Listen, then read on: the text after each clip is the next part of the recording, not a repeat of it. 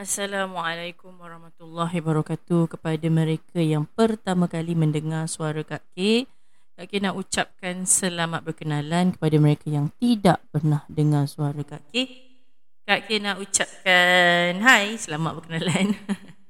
Okay, it's gonna be very very quick. Kak K record voice note ni di dalam rumah Kak K sendiri. Sebelum nak pergi gym. So Kak K cakap hari ni I'm going to do one podcast. Kenapa Kak K cakap macam ni? Sebab ada satu isu yang Kak K perasan berlaku tanpa kita sedar. Kak K geram benda ni berlaku. So I really wanted to talk about it, which is most of business owner tak suka bila Kak K cakap macam ni. So I am going to talk about this. I don't care. Now, bila you business owner, ada dua perkara yang akan berlaku. Maksudnya, bila you berbisnes kan, ada dua perkara yang akan berlaku. Pertama, you berbisnes sebab you nak duit. Kedua, you berbisnes sebab you suka produk tu. Okay?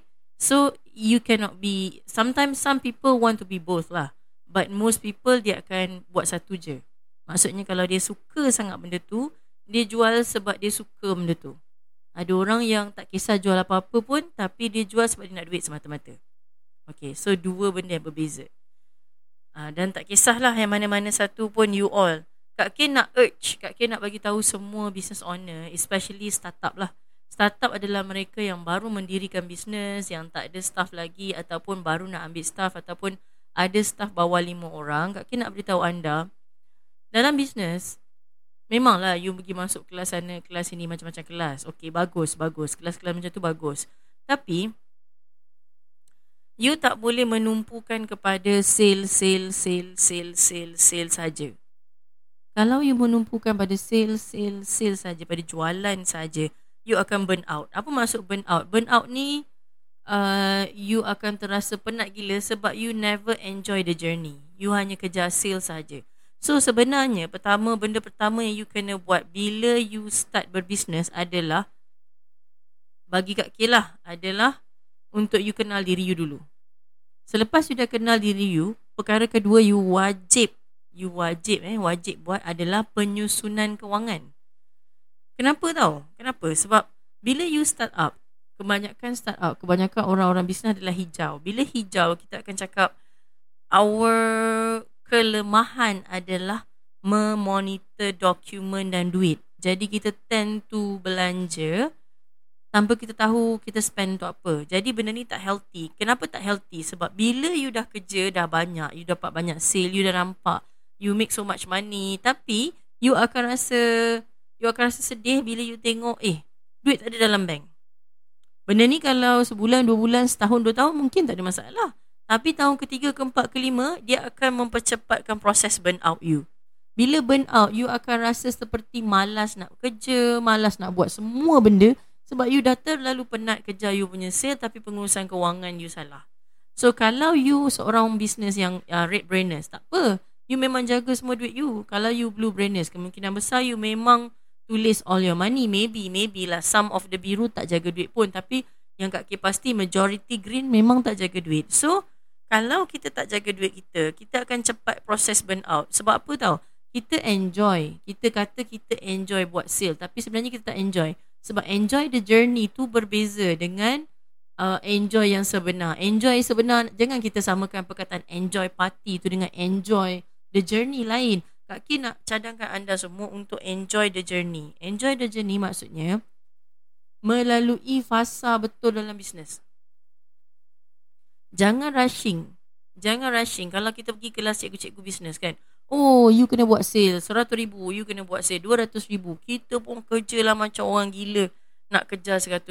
Bila kita dah kejar 100,000, kena faham benda yang kita korbankan bila kita dapat sale 10,000 dengan benda yang kita korbankan dengan bila kita dapat sale 100,000 adalah dua perkara yang berbeza. Pada waktu kita 10,000, kita buat sorang-sorang. Pada waktu kita 100,000 pun kita buat sorang-sorang. Lagi banyak benda yang kita kena korbankan sewaktu kita buat sale 100,000. So you kena faham benda ni. It's not only about the time, it's about semua benda. You kena korbankan masa you dengan keluarga, you kena korbankan masa you pergi jogging, you kena korbankan masa you pergi makan, whatsoever. So kita prepare. kita prepare benda ni. Maknanya kalau kita dah buat 10,000, kita nak capai 20,000, kita perlukan seorang lagi staff. Kita tak boleh buat benda sama. Sebab apa? Sekarang workload dah banyak. Nanti bila capai 20,000 lagi banyak. So kita kena ada seorang lagi staff. Bukannya bila kita buat 20,000 baru kita tambah staff. Bukan. Kita tambah staff tu, kita preparekan dia sebab kita tahu bila ada seorang lagi kita akan capai 20,000 dan kita akan minta seorang lagi jadi macam kita. Maksud jadi macam kita adalah buat kerja macam kita. So you takkan drag lagi. But bila you naikkan sale tanpa you betulkan segala benda lain kat belakang, you akan stress out. You tak rasa you stress, tapi you tak enjoy the journey anymore. Sebab apa? You double up the work, tapi you seorang yang buat. Kalau biasa tu orang kata, kalau kita pergi kat cikgu-cikgu bisnes tu, dia kata, oh you tak work hard lagi ni, tak work hard lagi ni. You je yang tahu you work hard or not. Sebab everyone punya capacity adalah berbeza. Tuhan bagi setiap orang kudrat tu berbeza. Ada orang tu dia tak ada anak. Okay, fine. Ada orang tu dia ada anak. Lepas tu kalau kita pergi kat guru-guru ni, dia akan cakap, oh itu semua alasan. You ada anak je, orang lain ni ada anak. Kita kena faham capacity manusia berbeza. Ada orang, contoh kalau orang tu hijau, dia ada anak, dia tak kisah pun nak ambil pot sangat pada anak dia, tak fikir banyak pun pasal anak dia. So benda tu tak menjejaskan bisnes dia. Tapi kalau orang tu biru, segala benda berkenaan anak dia akan menjejaskan dia sebab dia adalah orang yang penuh kasih sayang. Jadi you tak boleh judge. Apa orang putih kata, you tak boleh judge ikan, kebijaksanaan ikan dengan cara dia memanjat pokok macam monkey. Tak sama.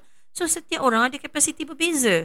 Jadi bila you seorang biru, you seorang purple, seorang merah, you nak ikut cara cikgu-cikgu tu pula green brainers. Majority cikgu adalah green brainers kan. Some of them adalah red brainers. But still, bukan semua benda boleh fit dalam you punya shoes. Bukan semua benda boleh fit dalam situation you. So, terima keadaan ni. Maknanya, bila kita masuk kelas, kita terima ilmu, tak semestinya kita kena guna semua ilmu dia. Kita kena check dulu tapis yang mana satu ilmu sesuai dengan kita. First, tadi Kak Kay cakap, you kena tahu pasal diri you. Kedua, you kena uruskan kewangan you. Kalau you tak kenal diri you betul-betul, macam mana you nak uruskan kewangan you? Contoh, you pergi kelas tu suruh you buat sale 10,000, 20,000. Tapi dengan capacity you sebagai seorang merah, sekarang you dah buat 10,000. Orang merah kalau dia buat 10,000, maknanya dia memang betul-betul buat analisis. Dia betul-betul ambil tahu pasal klien dia, dia betul-betul buat semua benda. So basically, dia memang dah all out. Bila you nak double up your income,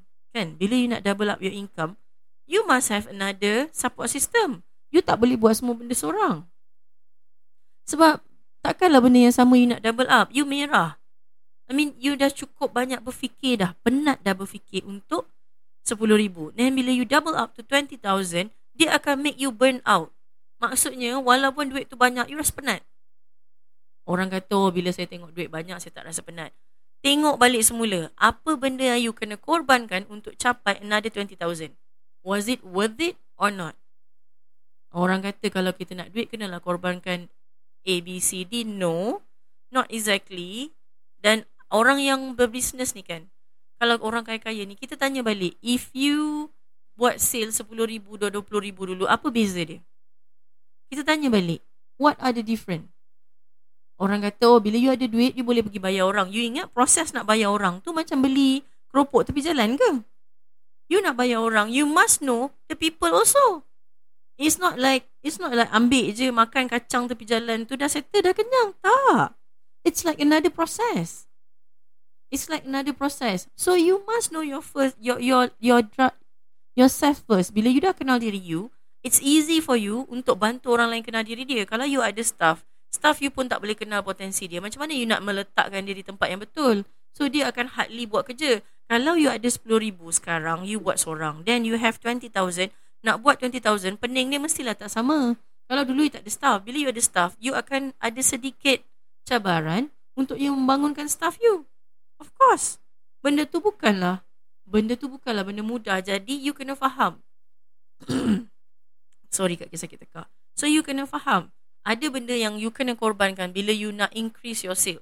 So before you wanted to increase your sale, uruskan dulu risiko-risiko yang bakal you hadapi. Faham tak? Maknanya ya Allah, tuanku sakit tekak. Maknanya kita tak nak you capai tahap burnout. Kak K tak suka bila usahawan jumpa Kak K kan, Kak K tanya tu, tanya ni, tanya ni, tanya tu. Last Kak K cakap dia, Kak K boleh identify dan Kak K boleh detect dia, you are burnt out. You ni sangat penat. Which is not healthy for you. You were supposed to enjoy the journey bila you buat business. Kalau you buat business then you tak enjoy the journey, baik you tak payah buat business, you kerja dengan orang lagi bagus. Kenapa? Bila you buat business, kita guna konsep kita yang nak manage benda tu. So bila kita nak manage, we were supposed to enjoy the journey. Enjoy maksudnya apa? Kalau kita ada 10,000, kita enjoy, kita boleh buat apa yang kita suka, fine. Bila kita nak buat 20,000, kita kena sedar, we need another support system. Tolong berpijak di bumi nyata. Kalau you masuk kelas mana-mana, dia suruh you upgrade sale. Betul. But you have to ukur you punya capacity first. Otherwise, kalau you burn out, it will be totally disaster for you. Tahu tak, orang kalau burn out ni setahun tak nak bangun, sebulan tak nak bangun, don't feel like doing anything. Ada yang setengah tu jatuh tak nak bangun, bangkit lagi. Bukan semua orang jatuh pada waktu sale jatuh, tak. Majority people, orang usahawan jatuh pada waktu sale naik. Kenapa? Because dia tak preparekan diri dia waktu dia naik. So, you punya work hard sekarang ni, you kena ingat to prepare yourself for a bigger sales akan datang. That's why you kena growing. Dan growing is not all about the sales. It's really not all about the sales. It's about learning about other people. But once you business, it's actually managing the people, inspiring other people to do the work for you. Okay, inspiring other people to do the work for you. So you have to get on the floor. Kena faham dulu benda ni. Kalau you, apa guna kalau you buat 10,000 terus naik 100,000? You're not happy. Sebab apa? Bulan ketiga, you do not know how to manage that 100,000. You get stress. You akan drop down balik. If you burn out, ramai je usahawan yang naik terus burn out. Tak ada support system yang betul.